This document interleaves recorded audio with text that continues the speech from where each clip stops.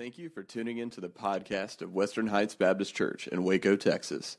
We exist to exalt Christ, equip the church, and engage the community. For more info, visit whbcwaco.org. W.E. Sangster. I read the story about W.E. Sangster, who was he's a late composer, writer, author. He was invited to a wedding party. Although he did not know the individual who was getting married, he was invited, so he went to this party, and he went there, and as he got around to the party a little bit late, everybody was already enjoying the festivities, and they were singing, they were dancing, they were enjoying the festivities, and the cake, and the punch, and all this stuff. Everybody's wearing little paper party hats, and they were just having a blast. He said it really looked like a good time that everybody was having. As the party progressed, he noticed a young woman sitting over in the corner by herself. She did not seem to be involved in the festivities. And so he went to the person who invited him to the party, and even though he made eye contact with this woman and she smiled, very nicely, he didn't know who she was. So he went and asked the person who invited him and said, who is this young lady sitting over in the corner? He goes, oh, you don't know her? That's the bride. You must really get to know her. She's a really nice person. Imagine that. You're the bride at your own wedding party, and you're sitting off on the side not enjoying the festivities. I have a feeling that is the way that Jesus is this Christmas season, is that we enjoy all the festivities and all the activities of Christmas, but somehow or other we've relegated Jesus to the side, and we don't really acknowledge that He is the reason for the season. It seems like we can't tolerate this idea of Christ being in Christmas. It just seems like something we can't do. So we prefer to say happy holidays or, have a good day or whatever. But we've relegated Jesus as secondary. I remember reading the story of two little kids who went to a local store, and they were standing in the line, and they looked up and they saw a manger scene on display in the window, and one kid said, look at that, look at that. Now they're even trying to bring religion into Christmas. I believe that is the way that society is today. Most of the celebration of His birth has very little to do with Jesus, has very little to do with Him. And the fact of the matter is we cannot genuinely celebrate Christmas until we recognize what Jesus Christ has done for us and what we are to do for Him in light of this Christmas season. 2 weeks ago, we looked at Herod, and we talked about how he rejected the Christ of Christmas and how people today may reject the Christ of Christmas. Then last week we looked at the story of the innkeeper, and we speculated of why he missed Christmas, and we speculated why people might miss Christmas today. Today I want us to look at Luke chapter 2 verses 8 through 20, and we're going to look at the story of the shepherds. And we're going to look at this story of the shepherds and find out how we can experience the Christ of Christmas. And we'll look at these words this morning under the heading, how can we experience the Christ of Christmas? And I think as we look at this, it will provide some insightful insights that will help us or give us a basic plan of how we can experience the Christ of Christmas. Listen to what God's Word says. And there were shepherds living out in the fields nearby, keeping watch over their flocks at night. An angel of the Lord appeared to them, and the glory of the Lord shone around them, and they were terrified. But the angel said to them, do not be afraid. I bring you good news of great joy that will be for all the people. Today in the town of David, a Savior has been born to you. He is Christ the Lord. This will be a sign to you. You will find a baby wrapped in cloths and lying in a manger. Suddenly a great company of the heavenly host appeared with the angel, praising God and saying, glory to God in the highest, and on earth peace to men on whom His favor rests. When the angels had left them and gone into heaven, the shepherds said to one another, let's go to Bethlehem and see this thing that has happened, which the Lord has told us about. So they hurried off and found Mary and Joseph and the baby, who was lying in the manger. When they had seen Him, they spread the word concerning what had been told them about this child. And all who heard it were amazed at what the shepherds said to them. But Mary treasured up all these things and pondered them in her heart. the shepherds returned, glorifying and praising God for all the things they had heard and seen, which were just as they had been told. The first truth I want you to grasp from this story is to experience the Christ of Christmas, it must be personal. To experience the Christ of Christmas, it must be personal. We see in verse 8 that they're shepherds living out in the fields. They're taking care of the flock. They're taking care of the sheep. Nothing spectacular is mentioned about these individuals. It doesn't say that these were special shepherds, that they deserved the message more than other shepherds. It just said there were shepherds living out in the field. These were just common individuals. The Scripture does not give us any particular characteristics of these shepherds. But it's to these shepherds that the angel brought a beautiful message. And he said, hey, to you a Savior is born. He is Christ the Lord. He is the Messiah. He is the Lord, which is the word used for God. He is Christ the Lord. And as suddenly as that angel had appeared and gave that announcement to the shepherds, a heavenly choir joined in around them, a heavenly host, and other angels, other heavenly hosts joined with and say, glory to God in the highest, and on earth peace to men on whom His favor rests. But just as suddenly as the choir appeared, just as suddenly as the angel appeared, suddenly they were gone. And it was quiet. The music hushed. The echoes died out on that first Christmas night. The light faded. It was dark. It was quiet. You could almost... The silence was deafening, if you know what I mean. And they were left in wonder. They were left in awe. What did the shepherds do? What did the shepherds do? Now suppose with me for a moment. Suppose that they settled down around their campfires and they talked about the angel's message. They debated it. They quarreled over the different interpretations of what exactly had happened, but they never actually went out to see if it was true. Imagine years later, 50, 60, 70 years later, an old shepherd is sitting around the campfire. He's got all the little young shepherds with him. And he's sitting around the campfire. He goes, yes.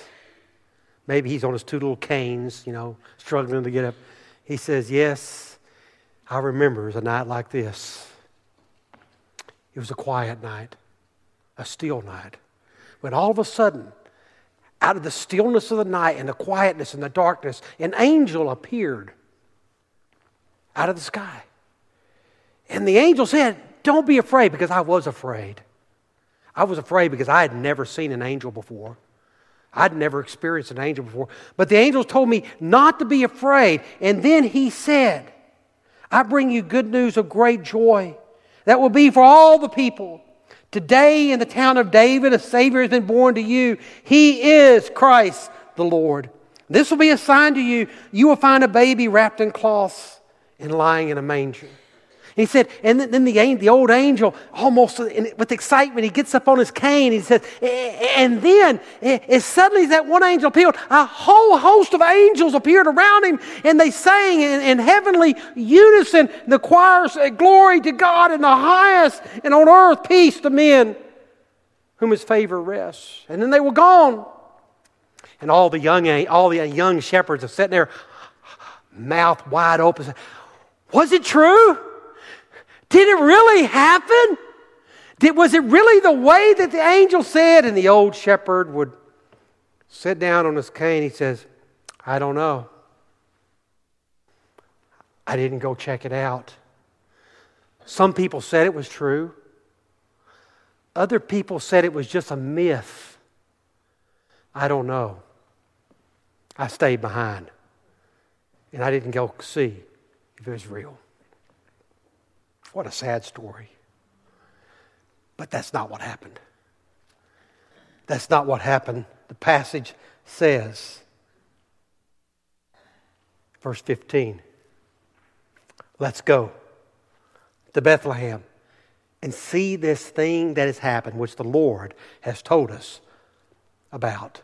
Then in verse 16, we see that they hurried off. And what they find? They found a baby lying in the manger.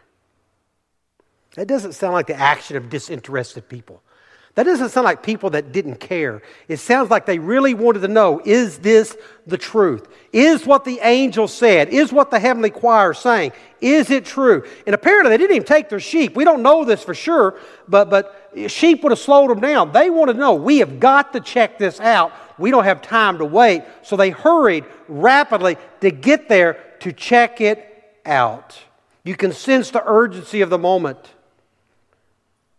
They had to check and see if the story was true. You see what they did? They heard the good news. They heard the promise. They heard the choir, but they had to make sure of it personally. So they went and investigated it on their own.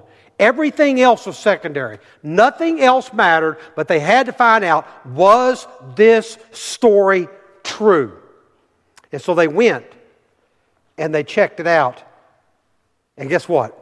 When they got there, they were not disappointed at what they saw. The angel said, you will see a baby lying in a manger. And guess what? They go, and what did they see? They saw a baby lying in a manger. In other words, the word of the angels was verified by exactly what they saw. Here's what I want you to get on to. This is free. This is not in my sermon. God's word, what He says in His word, will never be contradicted. If He says it, it's going to be true. It's going to happen. So the angel said that, and they didn't find something different out. They went and discovered it was exactly as they said. So you could say, verse 16, it says they validated what they heard. Their personal experience proved the reality of what they heard. The birth of the baby became personal to each one of the shepherds. And this Christmas season, sermon after sermon is going to be preached about the Bethlehem babe. And probably, I wouldn't be surprised if every church in Waco is preaching something about Christmas. If they're not doing it this Sunday, they're going to be doing something about it next Sunday. They are going to be sharing something. And the question you have to ask, what are you going to do? What are you going to do with this message? Is it going to become personal to you? Are you going to go and check him out and see if it really did happen? If it's really true, are you going to investigate it and see? Or are you just going to settle down around your little campfire and wonder about the truthfulness of this message? Or are you going to make the Christ of Christmas your personal Savior as well?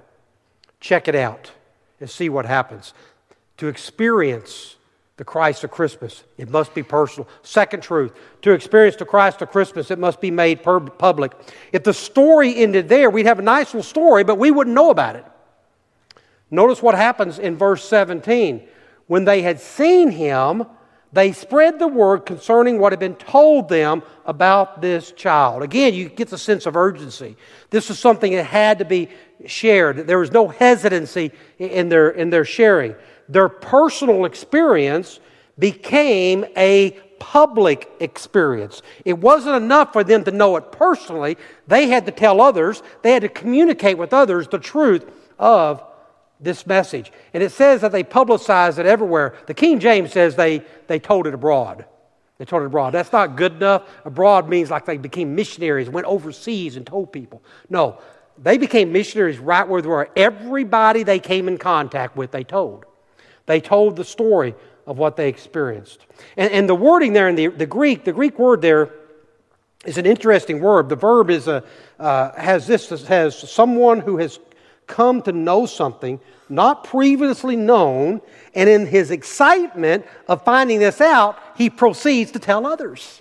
It's like, man, I've got news that you don't know anything about. I'm the only one who knows, and I can't wait to tell you about it. And they can't hold themselves in. That's what they're trying to do in this passage. Now, we talk about, they said they shared it abroad. They shared it with everyone that they knew. They were so excited about the news that they couldn't wait to share. Let me ask you, what would you do? What would you do if you had that kind of news? What would you do if you'd heard the news about this Christ child that was born and he's the Savior of the world? What would you do? Would you keep it to yourself? Or would you share it? You see, their personal experience became public proclamation of the good news. But I want you to notice one more thing about it. Look at passage verse 17. Let's read it again. When they had seen him, they spread the word concerning what had been told them about this child. Did you see it? Did you hear it? Let me read it again. When they'd seen him, they spread the word concerning what had been told about him. This is what I want you to get. They didn't go and talk about a child. Oh, we saw a child. They went and talked about who that child was. Well, they were told, he is Christ the Lord. He is a Savior. Man, they went and said, a Savior has been born. A Savior has come to us. They didn't just talk about a child in a manger. They went and talked about a Savior who had been given to them. That's what they went and talked about. They proclaimed what they heard about him. They had heard that a Savior of the world had come, so they proclaimed that. That was the message on that first Christmas day. Unto us is born a Savior. Unto us is born the Christ. Unto us is born the Lord. That's the message that they proclaimed. And guess what? It's still true today. It is still the message that we are to proclaim this day and age. Just because we did not personally see it did not mean we did not experience it. You know what Jesus said? You know what Jesus said about you? And you know what he said about me? He said, blessed are those who have not seen, but yet they still believe. That's us. Is anybody here? Anybody see the birth? Anybody? I didn't think so. I just wanted to make sure. None of us witnessed the birth of Jesus. But we know about it. We know about it. And according to Jesus, we are blessed. Because we haven't seen him, but yet we believe in him. You see, when Christ has become personal to you, you can't help but proclaim it. You can't help but make him known. Matter of fact, can I just submit something to you for your consideration this morning? If you don't want to tell anybody about Jesus, you better make sure you know Jesus. I'm not saying you have to be an evangelist. I'm not saying you have to be fluent in Greek and Hebrew and all that stuff. I'm not even saying you have to be a preacher. But if you can't tell somebody, hey, I know Jesus, do you? Then you better find out if you even know Jesus. Because if you know good news, you want to share it with others. And I wonder about how much you love your friends, how much you love other people if you're not willing to give them the best news they could ever hear. Does that seem too harsh? Perhaps, you remember the old song, some of you may not know this, we used to sing a song, you sing it around the campfire, at youth camp, pass it on, pass it on. And I think the words would go, I'll shout it from the mountaintop, I want the world to know, the Lord above has come to earth, I want to pass it on. Perhaps that should be our song. We want to pass it on because the Lord has come to earth and we want to pass it on to him. That's when God has come to us personally. Now, I know what some will say. I know. I hear it all the time. Pastor, what's the use? Nobody's going to listen. Nobody really cares. Nobody really wants to know anything about Jesus, about Christ. I'll just be wasting my time. So I'll just come and I'll sit in my nice little wooden pews and I'll sing to him myself. But I'm not going to bother to tell anybody. I got some words of encouragement for you. Look at verse 18.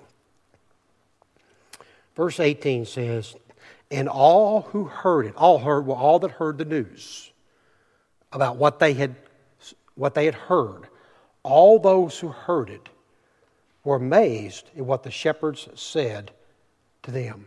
That word amazed, it means to be astonished or to be in awe. It does not say they believed. It does not say they accepted the message. But here's the thing. They heard it and they said, this is amazing. This is amazing. I'm in awe of this. Here's the point. It does not say they believed, but the shepherds were faithful to the message. And here's the thing for you and me to understand. The world may not accept what we have to say. They may reject it, they may laugh, they may mock, and they may turn their back on the Christ of Christmas. We are to still be faithful to proclaim the message. Regardless of what they're responsible for their actions, we are responsible for our actions. And we are to proclaim that message to the people. Not all of them believed, but the shepherds were faithful. And we too must be faithful to what we know is the truth. What do we know is the truth? Brother Aaron, we know that He is a God of love. We know that. And so we proclaim He is a God of love. We know that He is a God of mercy. Therefore, we proclaim that He is a God of mercy. We know that He is a God of grace. Therefore, we proclaim that He is a God of grace. We know that He is a God of salvation. Therefore, we proclaim that He is a God of salvation. We also know that it is His will that none should perish, but that all come to eternal life. So we proclaim it's not God's will for you to perish, but for that you come to eternal life. We know His will. We know what He wants us to do, and we know that about Him. So therefore, we communicate that truth in the most effective way, in the best way that we can, so that the largest number of people can hear the message. That's why we do a contemporary service. Because why? Why do we do a contemporary service? Because we're trying to reach people that we haven't reached in 30 years. We haven't reached them in 20 years. But they're out there. They're moving in our area. They're coming. They have a different vibe. They have a different culture. They have a different mindset. They listen to different music. Some of them even listen to rap. Ooh, yuck.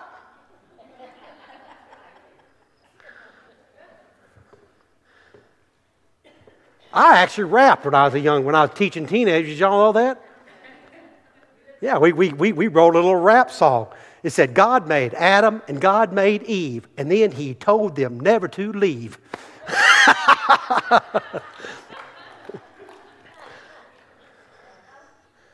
Why do we do that? Why? It's so that we can communicate the gospel. We can communicate the truth that God loves you. God loves you. And this is the best way. He sent His one and only Son to be born in a manger. And guess what? The Christ of Christmas became the Christ of Calvary, the Savior of the world. That is good news, and it is worth sharing. And if you don't want to share that message, guess what? You are religious, but you don't have a relationship with Jesus. Does that seem harsh? Well, God forbid that we proclaim the truth and hurt your feelings. It's the truth, whether you like it or not. It's the truth. And God loves you so much that He sent His Son for you and for me. And when you personally receive Him as your Lord and Savior, guess what? You proclaim Him. You shout it from the mountaintops. I want the world to know the Lord above has come, and I want to pass it on. There's one more truth I want you to grasp from this passage. To experience the Christ of Christmas, God must be glorified. Look at what it says in verse 20. The shepherds returned. That would be so easy, wouldn't it? To come to the Christmas festivities, open our little packages, and then return to life the way we entered it. No change, no difference. It's just another festivity that we enjoy, and we go about our normal routine. That's what we normally do. That's the way things is. How easy it is to go through the Christmas celebration and be unchanged. But I'm glad that's not the last words of the Scripture. Notice what it says. It said, the shepherds returned, glorifying and praising God. They went and saw the Christ of Christmas, and they left praising and glorifying God for everything they had heard and seen, which was just as they had been told. Again, did not contradict what they saw. Their lives were changed. In the midst of the celebration, in the midst of the news that they received, they did not forget who deserved the praise. God deserved the praise. God deserved the glory. God deserved the honor. They had a proper frame of mind when they recognized that this was Christ, the Savior, the Lord. And they gave the proper acknowledgement where it needed to be. We need to grasp this truth today. We get so caught up in the celebration of Christmas that I think we forget the event itself. We forget the significance of the event. We forget that God made all this possible. We forget that in His sovereignty, in His deity, He looked down upon us. And He said, I want to communicate to them so much my love for them. They won't listen to my prophets. They won't listen to the ones that I send. He said, how am I going to communicate to them? He said, I know what I'll do. I'll know what I'll do. I'll become one of them. I will become one of them. And I will live amongst them. And I will point them in the right direction. I will show them how life is to be lived. And I will show them love and compassion and grace and mercy and all this. And I will show them that. And then they will believe in me. But I'll go one step further. Not only will I show them what to do, I will willingly give my life for them. Then they will believe. Then they will believe. And that's exactly what He did. God, Emmanuel, God with us. God with us. God literally left the glory of heaven, emptied Himself of His glory, and humbled Himself and took on the form of a person. Literally clothed Himself in humanity so that we might know Him in a true and intimate way. That's what He did. But we forget this. We forget it. But Jesus came. And the world has never been the same since. He changed the world. And that message still resonates. And it still changes hearts. It still changes lives today. Don't forget the Christ of Christmas. Don't forget why He came and the purpose that He still comes into people's lives today. Some of you need to examine your heart today. Threefold application. Let me make them real quick. Some of you need to examine your heart. You know Jesus. You know God. But you don't know Him. You don't know Him because you haven't had a personal experience with Him as a Savior of your life. Today, you need to accept the Christ of Christmas as your personal Savior. You don't have to understand everything there is to know about Him. All you need to know is this: I am a sinner and I cannot have a relationship with God because of my sin. But I know that Jesus paid the price for my sins. And I accept His payment for my sins today. And today I want to surrender my life to Him.